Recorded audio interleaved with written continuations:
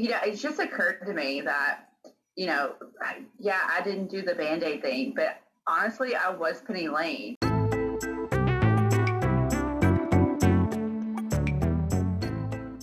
Hi, you guys. Welcome back. God, my voice is so manly today. Welcome to the Not Literary Podcast.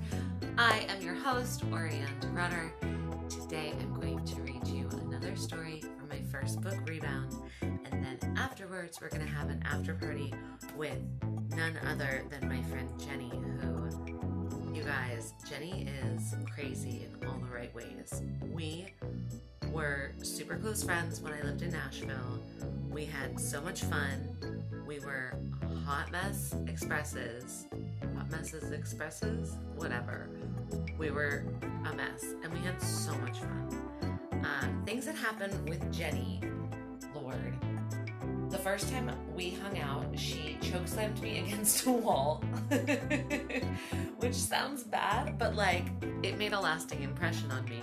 Another time, I yelled at her and Peter Frampton, of all people, for trying to help me clean up after I had a pool party.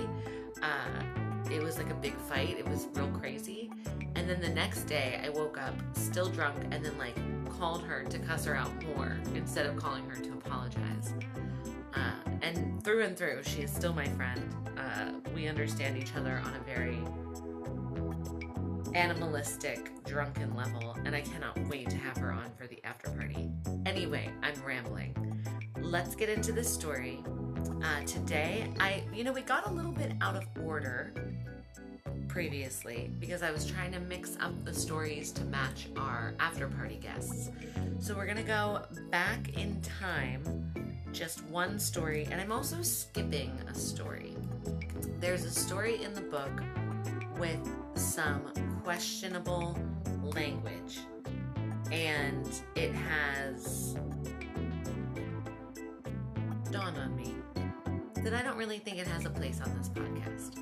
I don't have a problem with it being in the book. It's really not as offensive as you probably are thinking it is right now hearing me say this, but I'm gonna leave it off of the podcast because God forbid it gets some kind of negative attention and I have a guest on the show that receives negative attention as well because of it. So we're going to go back in time and we're going to read a story called Tumbleweeds.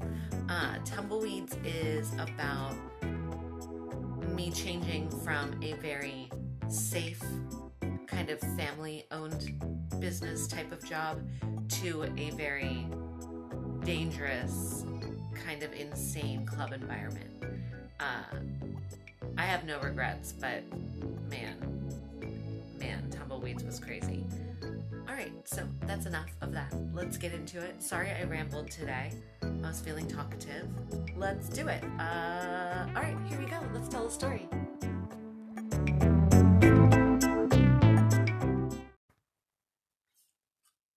The management at Broadway Brewhouse called a meeting upon my return to work the next week. I knew I was in for it, but bless their hearts, the staff had decided to forgive me. I sat, humiliated, as each manager spoke to me like I was a child wearing a dunce cap in the corner of the room. First up was Janie. I feel personally offended when you get so drunk here, because the rest of us work so hard, you know? It's like, we really care about this place, about doing a good job, and then you're over there just boozing away. Janie was a raging alcoholic who was sleeping with our general manager. She was gracelessly aging out of her hot days and had an attitude that told you she knew it. Janie also wore combat boots with jean shorts every day. Janie could go fuck herself. Next, Chad. You can be really hard to work with, especially when it's just you and me on Sundays. I'm not sure what the disconnect is, because I've never had this problem with any of the other staff. Chad was hot, so people at work didn't notice that he was stealing from all of them. Chad could also go fuck himself. I don't actually have any work-related complaints. I think you and I do just fine. Better than most even, but yeah, blacking out on tequila the other day and calling me a cocksucker wasn't exactly cool. I actually liked Max. I felt bad about Max. So here's the deal. We obviously don't want to fire you, but something's got to change, Janie said. I sat, still in my proverbial dunce cap, and listened to these assholes prattle on. You can stay here as a bartender, but you just can't drink. Not during your shift and not after your shift, Janie said, proud of herself. Like, not at all, Chad added. Not even when you're not working. I noticed Max was looking down at his feet. I looked at each one of my managers. My cheeks were flushed with embarrassment. For a moment, I contemplated agreeing to these new rules, but then I remembered, bartending sucks sober. So, instead of graciously repenting for my sins, I quit. With all due respect, especially to you, Janie, because it's so generous of you to offer, I would literally rather do anything, almost anything, than work here sober. Crickets. Max looked up from his shoes. I mouthed, sorry, to him, collected my things, and walked right out the front door. Chad and Janie didn't seem to have anything left to say. Praise the Lord. I hit the streets, fired up and ready to find another bar job, stat. Dressed in all black with lots of cleavage, I looked like an expensive call girl, perfect for getting a new gig. But bar after bar turned me down. It was Nashville's slow season, and with so few shifts to give away, I was sent away and defeated. I wondered if I shouldn't have quit Brewhouse. Oh, that's a slip-up, guys. I put Brewhouse instead of Tumbleweeds. I guess now you know the name of the bar. Oh, wait. No, it's not a slip-up. My bad. I told you I'm feeling talkative today. Anyway, back to the story. Brewhouse is called Brewhouse in this book. I did name that bar by name. Tumbleweeds, on the other hand, is a name change because so many illegal things happened at, quote, Tumbleweeds. Okay, back to the story. Fuck that, I said out loud. At home, I sat at my desk, perusing Craigslist for possible job leads. I was aware that no decent bar would ever post an ad online. Nice bars simply don't have to. But maybe I wasn't looking for nice. One crudely written advertisement stood out from the blasé list before me. Looking for sexy bar girls, no experience, no job, ! Must be fast, honest, good looking, with skills, all caps spelled with a Z. Contact ddaddy.dave at yahoo.com. ddaddy Dave? This guy sounded like a hot mess. Skills, all caps with a Z? Really? This could only be hilarious. I emailed my resume post-haste and within an hour was scheduled to interview the next morning. I arrived for the interview 15 minutes late and extremely hungover. I had managed to squeeze into a pair of super tight jeans, but my face was puffy with vodka bloat, and my blue eyeshadow from the night before made my eyes look even more bloodshot than they actually were. My skin was blotchy and I was sweating. I hoped that my tight jeans would be enough to win over this D-Daddy Dave character, but I had my doubts. The building itself looked like a barn. Large, red, with cacti and assorted dead shrubs planted sloppily at the entrance, it was an eyesore. Even more of an eyesore was the man who came to greet me. Dressed in swishy black running pants and a glittering Ed Hardy t-shirt, David Bergman was the spitting image of the Penguin. You know, from Batman? Danny DeVito's character? Right, but this man was in far worse shape than the Penguin. Sure, he had actual fingers as opposed to the flippers belonging to DeVito's character, but still, David had a tracheotomy, a big, fat hole in the center of his throat covered with what looked like a 10-year-old Band-Aid mottled and brown. David rasped at me from the decaying entrance to his hole, his vocal cords destroyed from years of smoking. It's so gross. Sorry.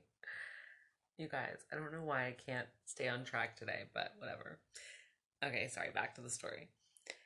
As he spoke, he pressed his fat fingers against the brown bandage on his neck, applying pressure to increase his volume. "You're fucking late! Come on in!" He was smiling, his teeth yellow and sharp. I walked forward cautiously, checking out the scene. It smelled like piss and mozzarella sticks. The floor was sticky with stale beer and spilled cocktails. David walked me down a hallway to his office, his track pants swishing as he did. The office was filthy and small. He cleared off an old, broken office chair and patted it, suggesting for me to sit. He eased into his own, also broken, office chair and cracked his knuckles. It occurred to me that my tired-looking eyes and sweaty brow wouldn't be an employment deterrent after all. In this kind of place, they might actually get me the job. 15 minutes later, David and I agreed. I had the experience he wanted, and he had the sleazy bar job I wanted. Looking beat up, it actually worked to my advantage, as it made me seem more desperate, like a down-on-her-luck kind of gal who really needed the job.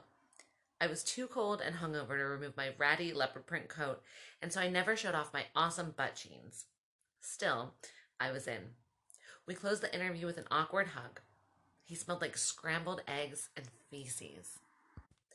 "You look like a good girl," he rasped through the brown bandage. "You're a good fit for the kind of place I'm trying to run." I nodded and smiled, holding back my gag reflex as his breath wafted from the hole in his throat up to my nostrils.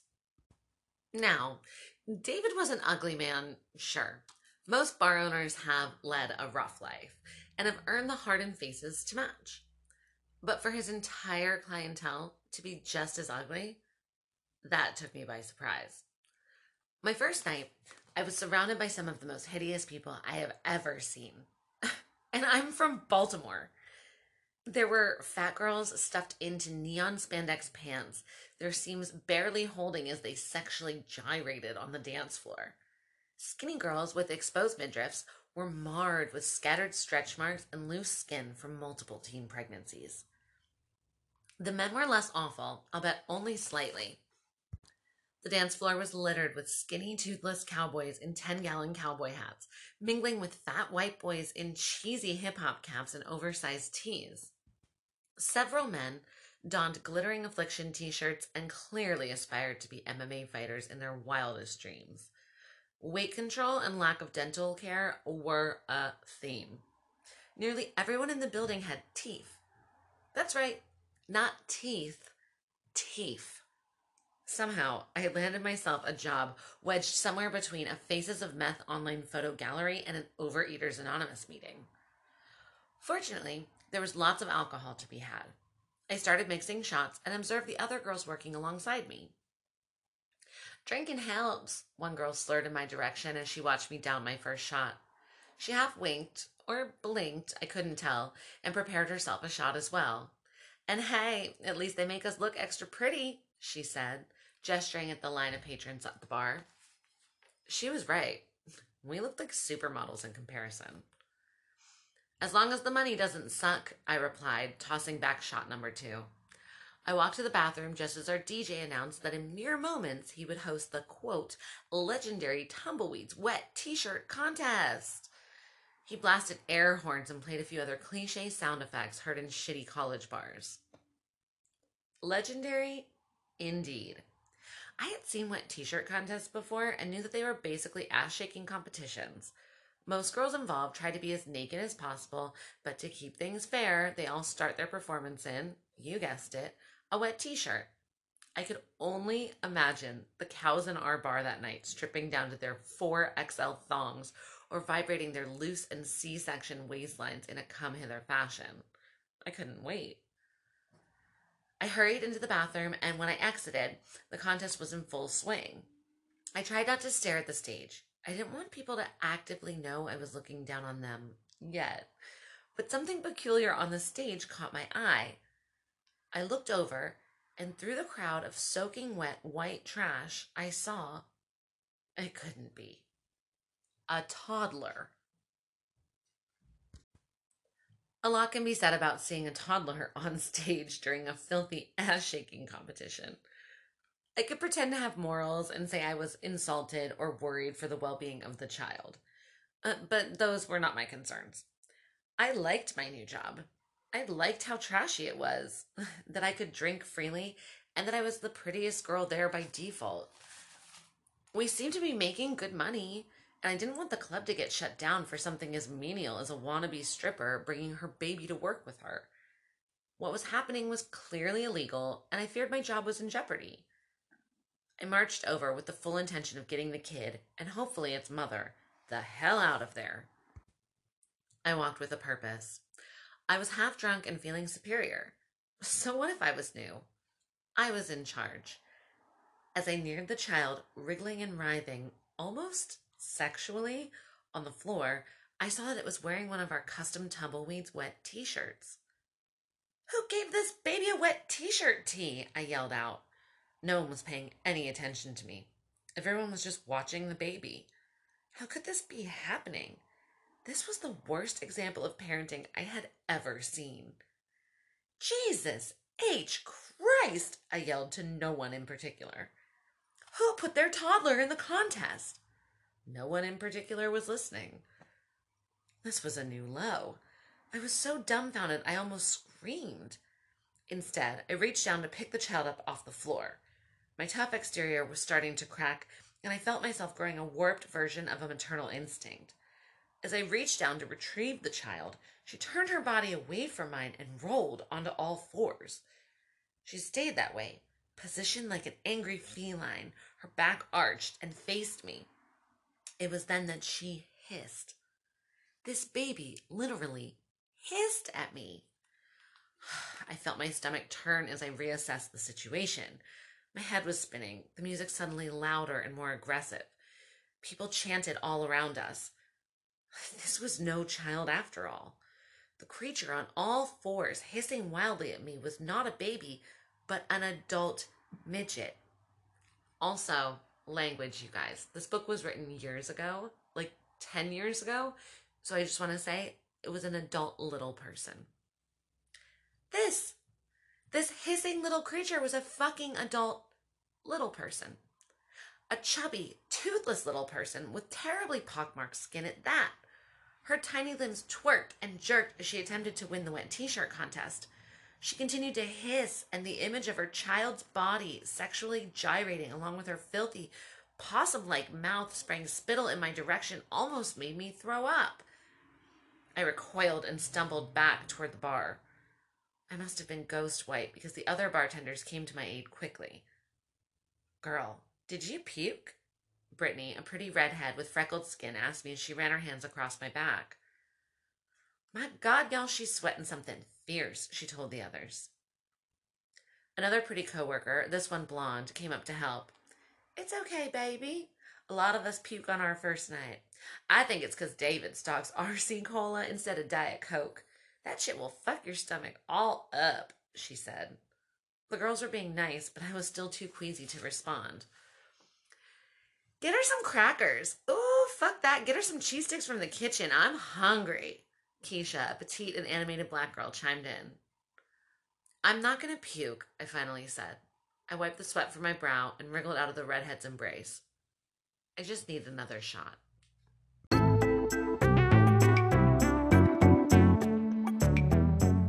Okay, guys, that was the story for this week. Let's get my friend Jenny on the line.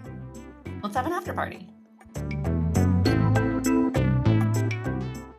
Girl, how the hell are you? I haven't seen your face in so long. So I went to the liquor store today and got, it's not quite grape, it's passion fruit. They literally had every single flavor besides grape. I know. I don't think they make the grape anymore. Maybe that's why. Because literally, I mean, they had a whole section, and there was flavors that I've never even heard of, fruits I've never even heard of. And I was like, I had to go and I was like, "Hey, do you guys have any grape vodka?" And he was like, of course he's like, "I don't know." Yeah, but, he doesn't know. That guy doesn't drink. I was like, maybe I'm just missing it because they had so many flavors that I was like, okay, it wasn't just okay, we have 5 flavors and you knew automatically. There was literally every brand had a section of flavors. Yeah. And no, they didn't have any. So I'm like, is that not a thing anymore? I think it's not a thing. I have never found it in California. Obviously, Jenny and I used to do this shot called Like It Never Happened. It's the best shot you could possibly do in the whole world. We made it kind of famous in Nashville for a hot minute. It is just a chilled shot of Smirnoff grape vodka with a Sprite back. And don't put ice in the fucking Sprite back. A back doesn't have ice in it. So So I don't know if I ever told you this, but several years ago, it was after you moved, I was at some bar in Midtown, and I was, it's loud. I'm trying to explain the shot, and they're like it never happened. And I'm like, shut the front door. Yeah, it got around. We were. Yes, I know. And I was trying to explain to them that I was co-creator of the shot. Yeah. And they're like, it's busy. I'm drunk and slurring. They're like, bitch, get out of my way. I'm like, no, but me and my friend Orianne, she's in California now, but we did the shot. We made this shot, bitch. Yes. So it did get around, and I was at Robert's once, which makes more sense because that was closer to us, but it made it all the way to Midtown and beyond. I'm so proud. It's such a good shot, and the reason we called it like it never happened is because once you taste the Sprite, it's like the vodka never happened. It really just tastes like a sip of grape soda. But if you do it backwards, remember we used to call it getting date graped. Date graped. And there was one night where I did it 3 times in a row, where I just did it backwards. I could not get it down. Yes, it was a good one. That's amazing.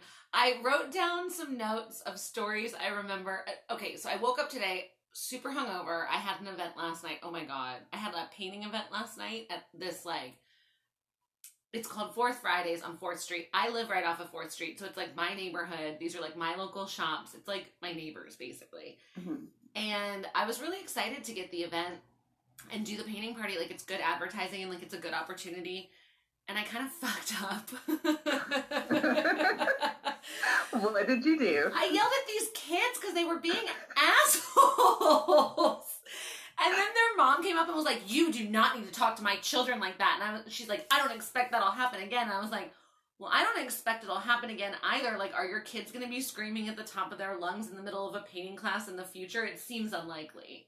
And she was so mad. How old were they? They were I don't know, in between the ages of 4 and 11. There were 3 of them, maybe 4 of them. They were all in annoying. A running car, parked in the alley, next to where I was set up in the street. And they were screaming at the top of their lungs, for a couple of minutes. And I'm trying to instruct. So I didn't even cuss at them, girl. I just went, yo, we're trying to teach a class. I yelled at them I would yell at a bad dog. Just an aggressive tone, but I wouldn't ever tell a dog you're a piece of shit. Right. Have to be bigger than them and kind of aggressive. And I guess they cried to their crackhead mom. I shouldn't call her a crackhead, but she did look like maybe she smoked crack before. Yeah, well. She could just be tired from raising those 3 demons. I don't know. Exactly. Anyway, so I woke up today and I was really hungover because I haven't really been drinking. I have to be an adult now. And yeah, and I was I did the thing that I always do, which is I called the pizza place before they're open and trying to order a pizza. And they're like, ma'am, we're not open. And I'm like, when are you going to open? I need help.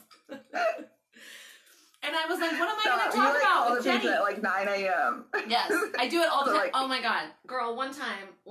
Okay, listen. So it was my birthday and we had a birthday party. I went back to Baltimore and I was with my friend Ashley. I was at her house. I woke up and it was just dead bodies everywhere. Everybody's passed out, face down on the ground. We all got so fucked up. And I was like, what would be perfect right now? A round of pizzas.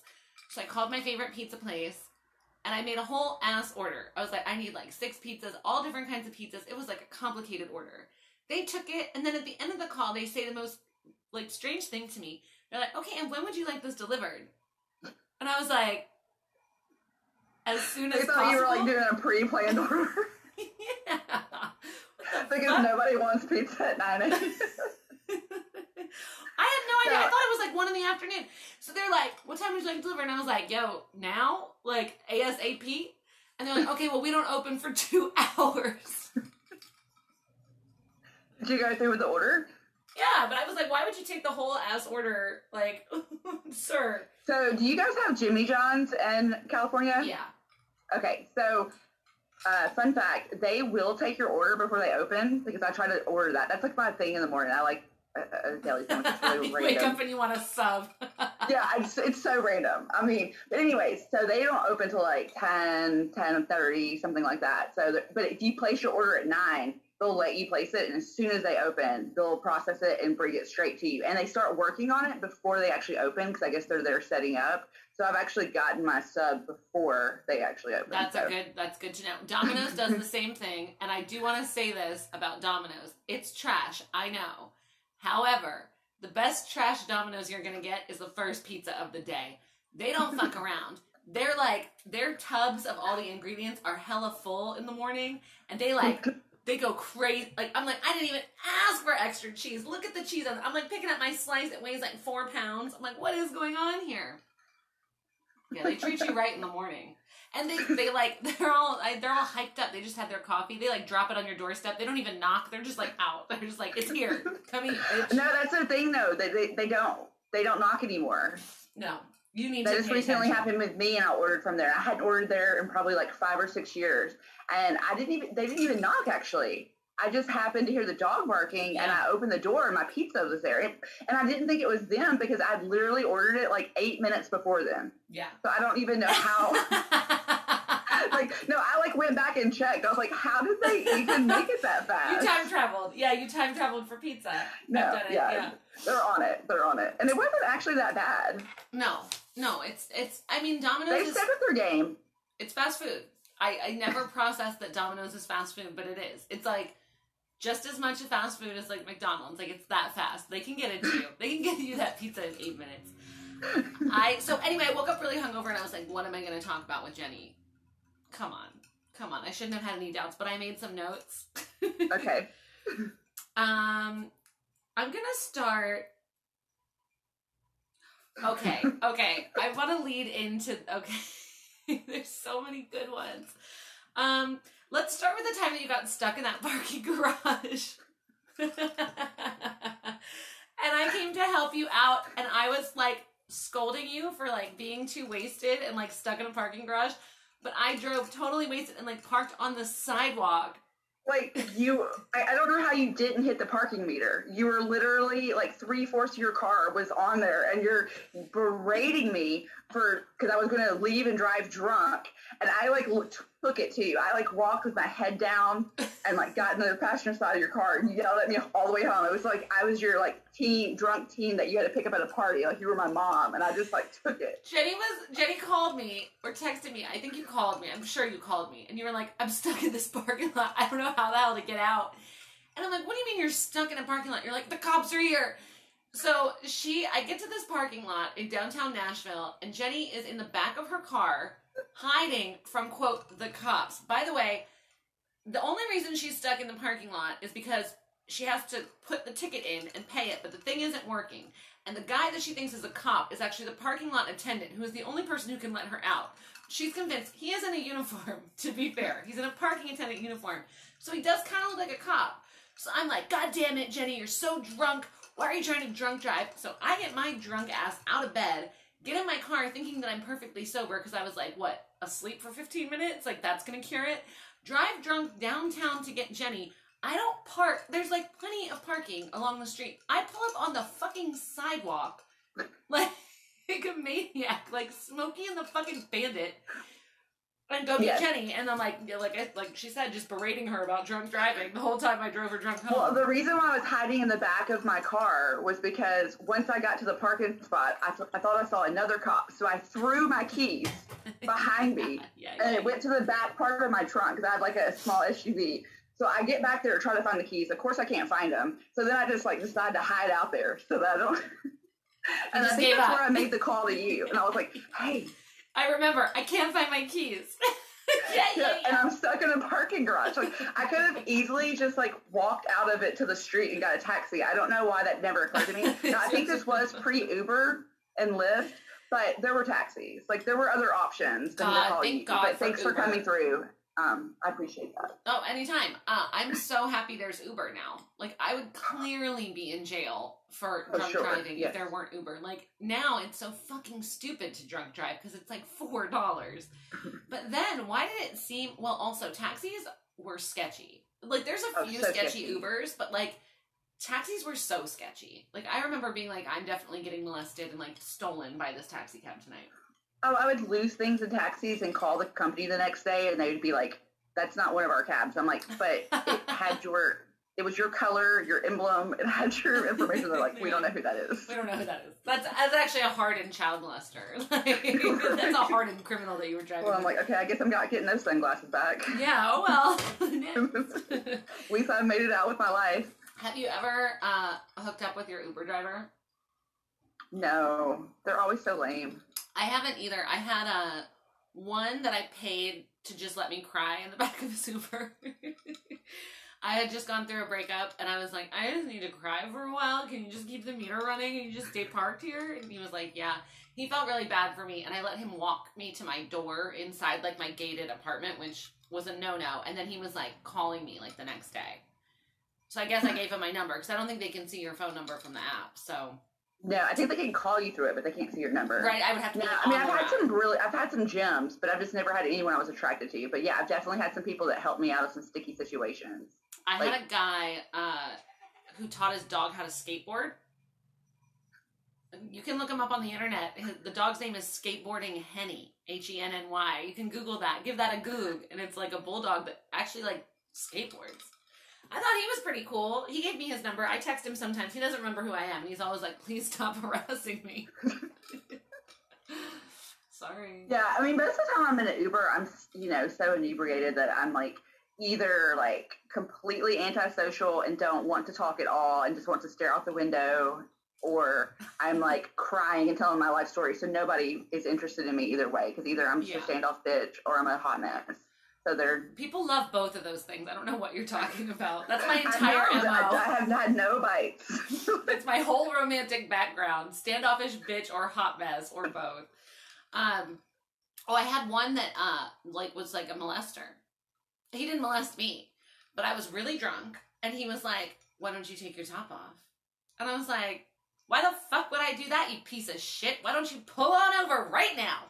And I, like, cussed him out, and he was like, I'm really sorry. I was like, hell no, you're trying to tell a drunk girl to take her tits out? Like, I don't remember exactly what he said, but it was more graphic than why don't you take your top off. It was, like, nasty. And he was like, it was just, like, creepy, you know? Anything like how much trust we put into people, our strangers. Like, we get in the car with them, like, we let them take us home. Now, I would always have them drop me off, like, a little bit down the street so they wouldn't know exactly where I was. But there were times where I didn't care, and I was like, hey, walk me to my door. Yeah. Can I have a good night kiss? And I'm like, oh my God. Yeah. I yelled at one guy. He parked outside of my house. So, like, my house is on the corner of the building, so there's, like, windows around the whole thing. And there's a huge front window. So, basically, like, I'm just exposed.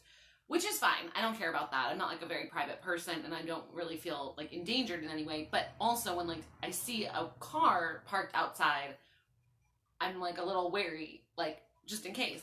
So this guy dropped me off, and then he parked, like, and he was, like, I could see him, like, looking in my window. But also, like, my window was open. Like, it's hard not to look in. It's, like, a lit-up window. So I, like, kind of looked at him, and then I was really drunk, obviously. I had just taken an Uber. So I, like, got paranoid. I, like, hit the ground. I, like, dropped to the ground. I was like, he's looking at me. And so then I, like, turned off the lights, and then I got up in the dark, and he saw me get up in the dark. I saw him see me, and he was like, oh, I guess I'm freaking her out. So he left. And then he parked on the other side of the building at my other window. And then I saw him out there, and I was like, oh, hell no. So I, like, went outside in my bathroom, and I was like, what are you doing out here? Why are you staring in my windows? He's like, I'm just waiting for another call. I'm really sorry. And he was like, it looked like he was going to cry, and I was like, oh, my bad. Okay, I'm very drunk. Good night. Oh my gosh. Poor guy. He was just, like, idling, waiting for a call. Innocent. I have to get a tissue. My nose is running like a faucet, girl. I got this homeopathic allergy medication. It doesn't work for shit. But the other allergy medication has, like, speed in it, and it makes me really paranoid and crazy because I'm so hyper already. Yeah, I can't take that stuff either. I used to be able to. I don't know what happened, but I get the same. It has the same effect. Well, we used to be on speed all the time because maybe that's why. I feel like it's almost like I'm, like, on meth or something. Like, I'm, like, jittery. I can't sleep. Yeah, it's... Well, we used to also, like, work really... you were in school and bartending at the same time. We were bartending in a place that was, like, hella physical. That bar was long as shit, and we would, like, run around doing the server shifts were insane. Insane! We killed it, though. You and I, like, we made no one wanted thousands to serve. of dollars. Yeah, Yeah, and like we were making so much money. So much money and like not stealing, which is insane because normally exactly. it was like honest money. Remember when that little, what was that little one, that little troll that Heather? Oh, she was like, something ain't right if y'all are making that much money. And we were like, yeah, something's not right, that we have to make our own drinks, walk. Like, if we had like a pacemaker, like if we had a Fitbit on, I cannot imagine how many steps we put in on a server shift at that. It had to be 25,000. It was oh my insane. gosh, no wonder we were like so skinny. I mean, we literally ran. Now, that's why I couldn't do it every single night. No, you could only do it like twice once a month. A week. Yeah. Or yeah, it was because we would split it like every other weekend. You and like we would take a Saturday, and we'd get there at like 2 on those days too. Remember, it'd be like a 2 to close. Yep. And yeah, I mean, we would make hella money, and all those lazy bitches behind the bar like never wanted to do it. And remember the one time Heather did do it, and she was like, "Oh wow, this is a lot of money," but she was still too lazy to do it again. Yeah, but she finally understood. Limping around, she was always limping. I don't know what's going on there. One leg was longer than the other, maybe. I don't know. Oh my gosh. She always had a boot on her foot. Oh my goodness. She was just going to the gym too much. Remember when she, like, okay, I don't know if you know this, but after I quit working at Silver Dollar, she told people that I had threatened her life, that I was trying to kill her. Do you remember that? Like, what? Why? I don't know. Some guy overheard me say, like, oh, I wish she'd kill herself, or something like that. I was just drunk and talking shit like I am right now. And I was like, oh, that bitch should die. Like, just, I said something, you know, not nice, but, like, not a death threat. Like, I'm never going to take time out of my schedule to kill Heather. Like... No, she was such a Heather. That was like a perfect name for her. Mm-hmm. She was such a Heather. Yeah, wow. She was so annoying and so just non-likable. Yeah. I mean, yeah. She was awful. Yeah. But I feel like Heathers are usually hot, though. But... Not. And popular, yeah. I think a better name for her would be like, Martha. I mean, I'll stop. No, I'll stop. I know. Like, there's so much stuff I can say about her, but I'll refrain. Yeah, she's not here to she defend sucks. herself. But she sucked. She was just a sucky coworker, and she thought she was better than she was, and that was part of the problem. Was like, you're not that great. You're not as good as you think you are. Have I ever told you about the time she got hit in the face with a Grey Goose bottle? That's all I need to say. Can you imagine the noise that made? Because, you know, she was, like, so proud of the fact that she was, like, a soccer player or whatever, and she was always trying to come in and, like, get you. Like, that's not how you bartend, by the way. You want to work around the other people that you're working with so that you don't body check them repeatedly. And to be a tiny person and, like, body check us to the extent that she did was so fucking uncalled for. And I guess one time she was trying that shit at McFadden's, and somebody turned around with the Grey Goose bottle and just got her, like, right in the head, and clunk, she went down. Just that imagery. Oh, because she was like, what, 4'11"? Yeah, and like I had bigger bruises on my body from that little thing than anybody any uncoordinated idiot I've ever worked with. You and I are both, you know, pretty tall and have really long limbs and arms, and are constantly swinging bottles, and I never hit you one single time. Not once. Not once. Not a problem. Her, all the time. It was intentional. Jealous. That's all I'm going to say. Jealous. I'm sorry you're small. Stop beating me up for being tall. I can't deal with you, bitch. And I'm not going to kill you. Calm down. She was just a drama queen. Do you remember when we decided to be Band-Aids? I figured we were going to talk about this. Man, it was such a brilliant plan in theory. In theory. We watched Almost Famous one night, drunk, and because we used to have movie nights, and they were great. They were so great. I mean, all the classics were covered. And said, okay, it was right at the start. It was spring. Summer was about to pick up. We knew, like, it was going to start getting busier, and that we were going to have all these new bands. And so we decided that we were going to be Band-Aids, and we chose our character. I'm Sapphire. I'm Penny Lane. Obviously. So we put this plan into motion, and you carried it through a little bit more than I did. I tried, but we just worked with these people, and then they weren't as hot when you were around them all the time. The saddest? You realized they were just like alcoholic losers that were semi-talented. Yeah. Okay, but so they're like, nice to look at. the hottest one, so we had this band, they were terrible. It was a terrible band, Whiskey Bent, remember? And you had a little brief thing with the lead singer who was Troy. so good looking, but so bad at singing. So good looking. So good looking. Like, he should have, he missed his calling. He should have been a model, not a singer. Bless him. He's a classic case of an attractive person being told that they're talented when they're not because they're attractive. He would have been like a really good model in LA. Like, he could have been an actor easily. And the funny thing is, he left California to come to Nashville to be a singer. Maybe he had already gone through that. You know what I mean? Maybe he'd already been, because like, they molested. weren't that young. I mean, they were. It wasn't like they were like fresh 20s. Like they were late 20s. Yeah, I can't believe they were late 20s. They weren't. They had to be like 24. There's no way they were late 20s. But he did have silver hair. They couldn't have been. They couldn't have been. I don't know. Well, okay. So anyway, we soon learned. But the one that was really hot, the one that Ryan. Ryan. So we soon realized that the real prize in the band was Ryan. He actually was talented. He was talented. Might still be talented. He's also kind of racist. I don't know if I told you. And look. Nope. He was so, okay. So he had no game and he was kind of racist. So the first time he asked me to the first way that he asked me to hang out was to paint him a picture of Waylon Jennings. Waylon Jennings is an ugly son of a bitch, okay? So, like, if you want to hang a picture on your wall of somebody, I understand that, like, you're a country fan. But why would you want a picture? I wouldn't want, like, a picture of, like, Willie Nelson on my wall. I'd be like, ew, no. Like, no. But whatever, so I did, and he was like, I'll pay you. Well, then he didn't pay me for it.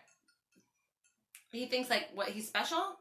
So then I was like, you know what, I made a mistake on that painting, let me get it back. So I took it back, and I put a dick in the hat that Waylon Jennings was wearing. And I told all the other bandmates, I was like, they're like, oh, I saw that painting you did for Ryan. You must really like him. I was like, did you see the dick in the hat? And they're like, what? And I was like, yeah, there's a dick in the hat. So we're off to a bad start because I don't like it. Like, if you don't want a painting, just ask me on a date.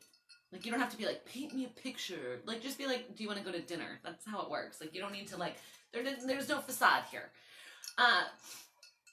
Then he asked me to come over and hang out. And I was like, okay. And, like, again, we were trying to be Band-Aids. So I was trying to hook up with as many guys in bands. And at this point, I was, like, kind of sleeping with that guy, Dusty. Do you remember Dusty? Mm-hmm. Yeah. And then Spencer. Yeah. So I had two band boys. I was on a roll. Like, I was Sapphire. I was doing it. We made a bet. You had a boyfriend at this point, who, by the way, was a door guy, not a band guy. But that's okay. We all try. We do our best. Oh, I was going to get to that. Yeah. I'm going to get to that. Because I have a story about that, too. And it's my favorite. It's like, I have a vision of you freeze-framed in my mind from that period, and it's so beautiful. It was so perfect. Anyway, so I went over to his house, and he's like, want to watch a movie? And I'm like, okay. So I'm, like, determined to, like, bone this guy, because he's really hot. And he was, like, a good maker-outer, too. Like, I was into it. I was, like, physically very attracted to him, even though he was, like, for all intents and purposes, like, a moron. He puts on the fucking Shining. And he's, like, trying to make out with me after, and I was like, I gotta go walk my dog. He's gonna, like, pee on the floor. So I left to let my chihuahua out. Okay. Then he asked me to go to the zoo with him. So we go to the zoo, and at the Nashville Zoo, there's a lot of African animals. And also at the time, the neighborhood around the zoo was a predominantly black neighborhood. So he says, and I'm paraphrasing here, but he says, he clicks at me and says, in this neighborhood, no wonder there's so many African animals. I feel like I should be wearing a bowl on my fucking head.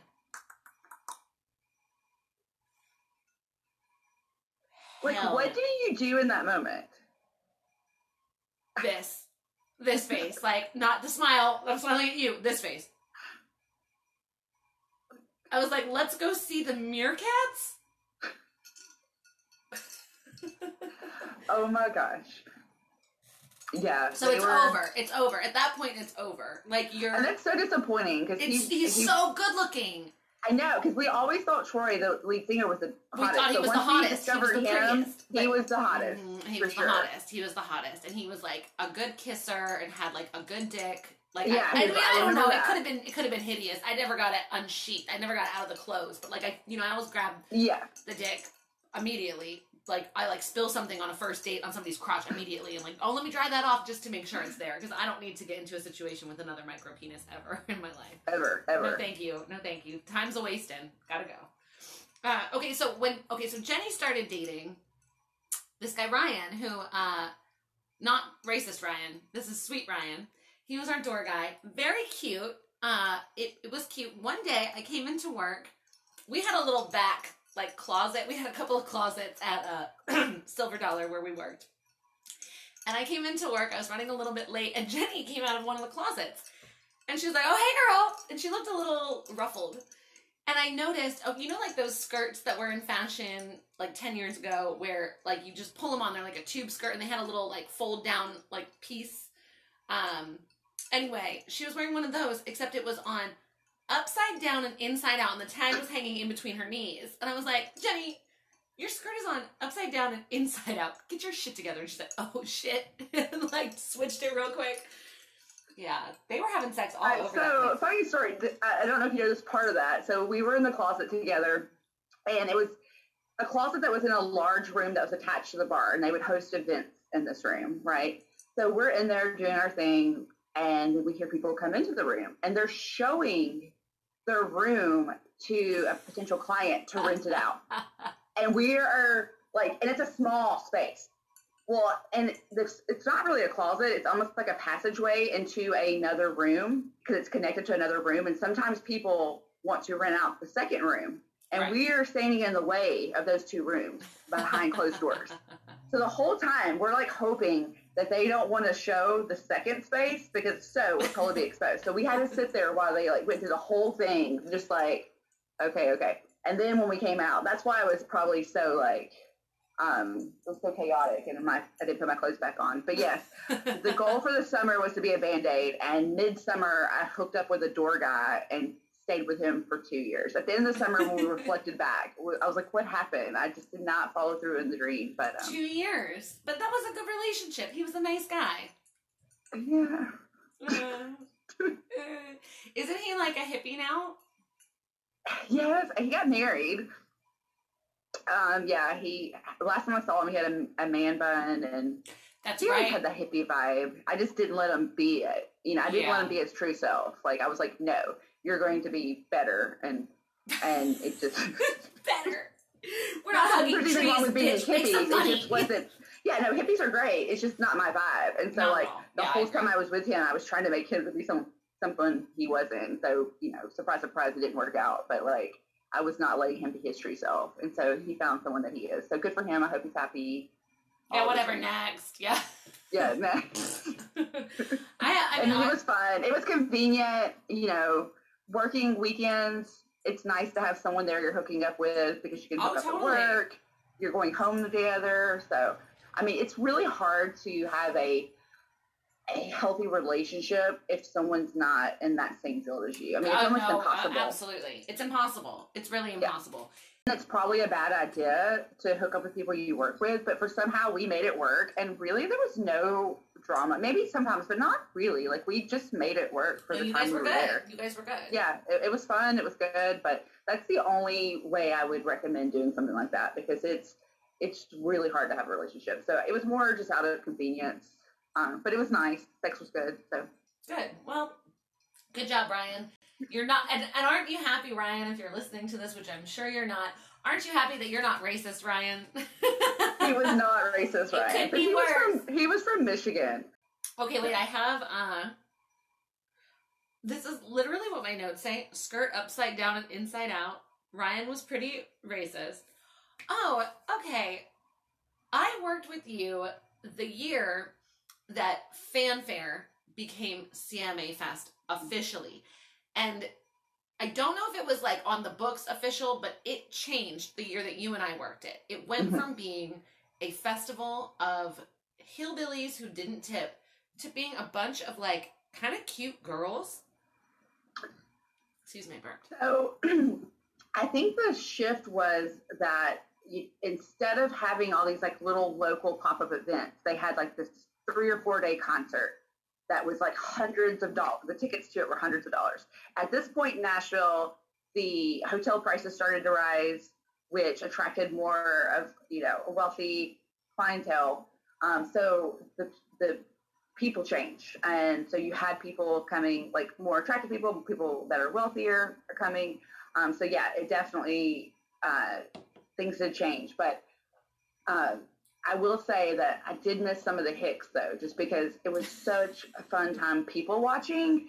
I mean, you didn't make money and you worked your ass off, but it was like 4 or 5 days, and then you had so many good stories. And then afterwards, it just became like, okay, it was just like it got gentrified or something, and it was just like this new class of people. Right. It was, and I mean, you made money, so it was good. I remember the day after, so Jenny and I worked the whole weekend together, and we did the last shift together. And we got to work, it was like Sunday night, and we were like, oh, nothing's happening. And like, we kept saying like, I think it's going to get busy. And then it fucking did. Then we got our asses kicked. And we were like, okay, in the basement, okay, this is important because I still have these shorts from the basement. So in the basement of the bar where we worked was all this stuff because the bar used to be a souvenir shop. And there were all these clothes in the basement. So we went down in the basement and we put on all this crap. Like, we had on, like, shirts that said, like, holler and swaller. Those were our work shirts. But then I had on a pair of shorts that said, like, honky tonk badonkadonk, which, by the way, I still have those, and I wear them all the time to walk my dog. And I'm like, I dare somebody to read my ass right now. Like, it would be so cute. Honky tonk badonkadonk.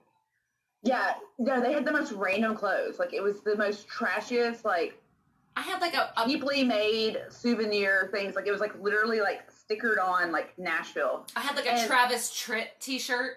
Why was it just me and you there on a Sunday night? Like, because that place was run, because Lee Rice didn't care. Like, he loved us. He was like, they'll handle it. And he didn't think it was going to get busy. And we were like, because we had a really, really wild Saturday night where on my register, I rang $5,000. And for you that don't know that in the bar business, that's a lot, especially for one of our bars, Silver Dollar. Silver Dollar, and also to have like 6 girls on it. Yeah, 6 girls on staff ringing $5,000 is insane. Right, it is. And I think there was somebody that was sharing my register at one point, but still, one register did $5,000. So yeah, I don't know. And the event lasted till Monday, so I don't know why we were just there alone, but it worked out for us. We did great. We knew we were going to get our asses kicked. We knew it. And we were like joking about it, and we were excited about it, and then it happened, but it was beautiful. So the next day, I don't know if you slept at my house, or you probably slept at my house. Or maybe because everybody slept at my house because it was so close to downtown. Mm-hmm. We got up and we tried to go to the bank, but the traffic was terrible. We were just trying to put all of our cash in the bank, and the traffic was so bad that Jenny was like, fuck it, let's go to the mall. We had so much cash because it was like 4 days, and we were trying to be responsible and put it in the bank so that we wouldn't have it on our person. I've never spent more at Bath and Body Works in my life. We got t-shirts made with airbrush t-shirts made that said Jenny and Orion. We spelled your name wrong and my name wrong. It was JENNIE and ORION. CMA Fest forever. And yours was a 3T toddler. I still have it. I still have it. Or 4T. Yeah, it was 4 toddler. That's my size. Yeah. Not after the pandemic. Now I'm a 5T. It's terrible. And we decided, I'll let you tell the story. This is your show. No, I mean, I don't even know what happened. I know that there was a wedding. Well, we decided to go back downtown and be tourists that missed their flight and didn't get to leave CMA Fest. Yes. We were from Minneapolis. Something with an M. Michigan. Yes. Something Midwest. Something Midwest and something with an M. And we had, and I remember we found a pink cowboy hat on the ground that was filthy, and I was wearing it on my head. I was also wearing a dress, like a nice dress, and then I had on my t-shirt over the dress that we bought at the mall. And cowboy boots. It was like, it was so good. We literally had been working like 4 days straight, double, so no sleep, probably looked terrible. Drunk as shit. Like, just, yes. I remember Jenny told me oh, my friends just got married. They're at this sushi bar. Should we go? And I was like, yeah. We were the hit of the wedding. They loved us. They taught me how to do, I didn't know what the sake bomb was. I did like 3 sake bombs. I was like, yeah, like slamming the table. It was so fun. Oh my gosh, I totally forgot that was that night. When you said wedding, I was like, okay, maybe I was thinking on 2nd Avenue, but no, we went to that like little, it was like in the Gulch. It was like and right with our bridge. T-shirts on, with our T-shirts on, and we were like, hey, what's up? Happy marriage, woo! And they loved us. Everybody loved us that night. We were being so fucking terrible, and everybody ate it up. It was like the worst I've ever been, and also the most respected I've ever been. And then I ended up, okay, so we worked at Silver Dollar. You went next door or whatever. I was at Doc Holidays, and I was in there, and I kept talking about my friend, and like nobody in there thought I had a friend. They thought I was by myself, stranded from Michigan. I started making out with this guy, and I was like, ooh, that was terrible. Stop. And everybody was like, what is going on? I was like, let's try again. And I was like trying to teach him how to kiss. So fucking terrible. And I kept being like, where is my friend? And then everybody's like, she doesn't have a friend. And then you came in and they were like, oh, she has a friend. With our matching T-shirts. I remember that guy. I think you like, in front of him, we were like talking, you were like, I'm trying to teach him how to kiss. He's really, really bad. And he's just like standing there. like embarrassed. No, I ran into him later in life, and I don't remember obviously I don't remember where or how I ran into him, but I know he like came up to me and was like to see if I was the girl that was like so mean to him, and I like said something, and then I was like, oh my god, that's the guy. I was working in another bar, and I think he came in, and I was like, oh shit, that's the guy from CMA night. Like cussed out because he can't kiss. Yeah, no, it was definitely an epic night, and you were so right when you said we were like our like worst selves, but yeah, we didn't get any crap for it. Like, no, people were just like being so, and maybe it's because we were the Midwestern tourists, or maybe it was just our adorable selves. I don't know, but I don't know how we got away with that in our own town with our service industry folks. No, how did nobody call us out? Although at Doc Holidays they did call us out when we first went in before you left, and nobody thought I had a friend. We were like sitting there. I don't remember the guy. I think the guy's name was like Chris. He was like a mixed black guy who wore glasses, if I remember correctly. He was like a super sweet bartender. And we sat down, and like bartenders hate it when you're like, hey, and you like need our attention, and then we're like, what do you need? And you're like, and both Jenny and I were like waving. We're like, Chris, we need drinks. And he came over and he's like, what do you girls want? And we were both like, and he was like, oh, fuck you. And he just put down immediately 2 like it never happened shots. Like, great vodka, Sprite back. And we were like, yes! Yes, because that was one of our, the partners of our bars. There was like 4 bars that they owned. So we knew all the people. So they knew what we wanted to drink. And this guy, Chris, was he worked the same CMA fest. And somehow he got stuck with the Monday shift, which was awful. He must so rude. Because I don't even know if our bar was open that night. I don't think it was. I think we just closed just to like recoup and like reset. Yeah. But yeah, no, that was definitely a good time and fun time. It just occurred to me that, I didn't do the Band-Aid thing, but honestly, I was Penny Lane because I had this like weird relationship with Jesse Kane that lasted for years with someone that somebody scream! Sorry, listeners, we had to do that. That's what it sounded like.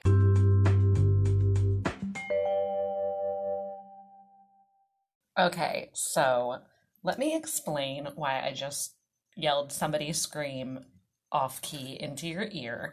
So Jesse Kane is a musician in Nashville, and when he would get wasted on stage, he would always yell, somebody scream! But it was always like super wasted, and like his voice would always crack.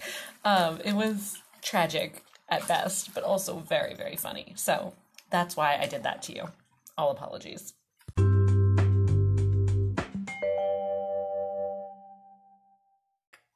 Yes, I'm very, very sorry.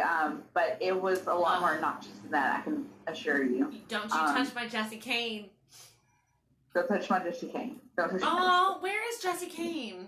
He's still performing. He's like big in Canada.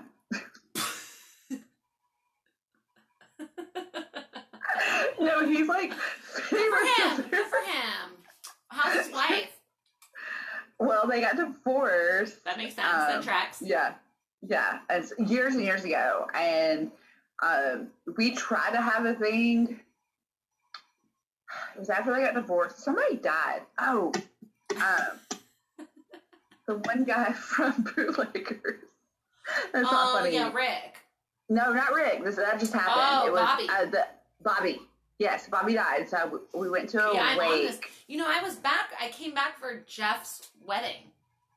Did you? Mm-hmm. I was there. Okay, yeah. So Bobby died. Out real fast. I went to his wake. We were, which we were talking before that, and like we went home together. Didn't hook up because he was just like wasted. We were supposed to have dinner together, and we go to the wake. He stays after I leave, and I go home. I'm living on 2nd Avenue, so I'm like right by the place. So I'm like making us dinner. He doesn't show up. I eat both of our dinners because I ate the first dinner like on the plate, and then he just like didn't come, and so then I ate the second plate, and then I'm like, oh my god, I just ate 2 dinners. Anyways, he shows up hours later, and then I'm like over it. So we like made out, and it was awful, and nothing ever happened. And good, that's awful. Ew, yeah, no, and then the next day it was just, and then it just kind of fizzled out. But it was like for years there was like that leading up to the point where it was going to happen, and then when we finally had our chance where I was free and he was free, it was just better flirting when we were both attached. Yeah, it was one of those type of things. But yeah, no, but that's so Penny Lane to like want someone that she couldn't have and that wasn't good for her. So I think I lived up to my persona. I think you actually lived up to it really well because you were like, you got into relationships.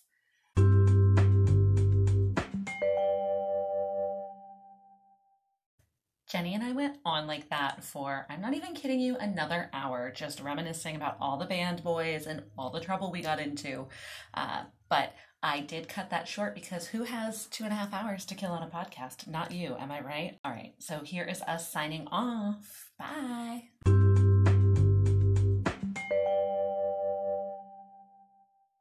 Jenny, thank you so much for coming on. You're beautiful. Say good night, everybody. Good night, y'all.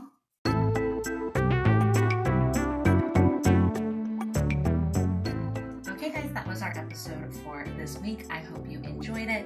If you liked the story in the beginning of the episode, you should get a copy of the book, Rebound, at orianderutter.com. As usual, all that info is in the show notes, so you don't have to try to figure out how to spell my name. All right, bye!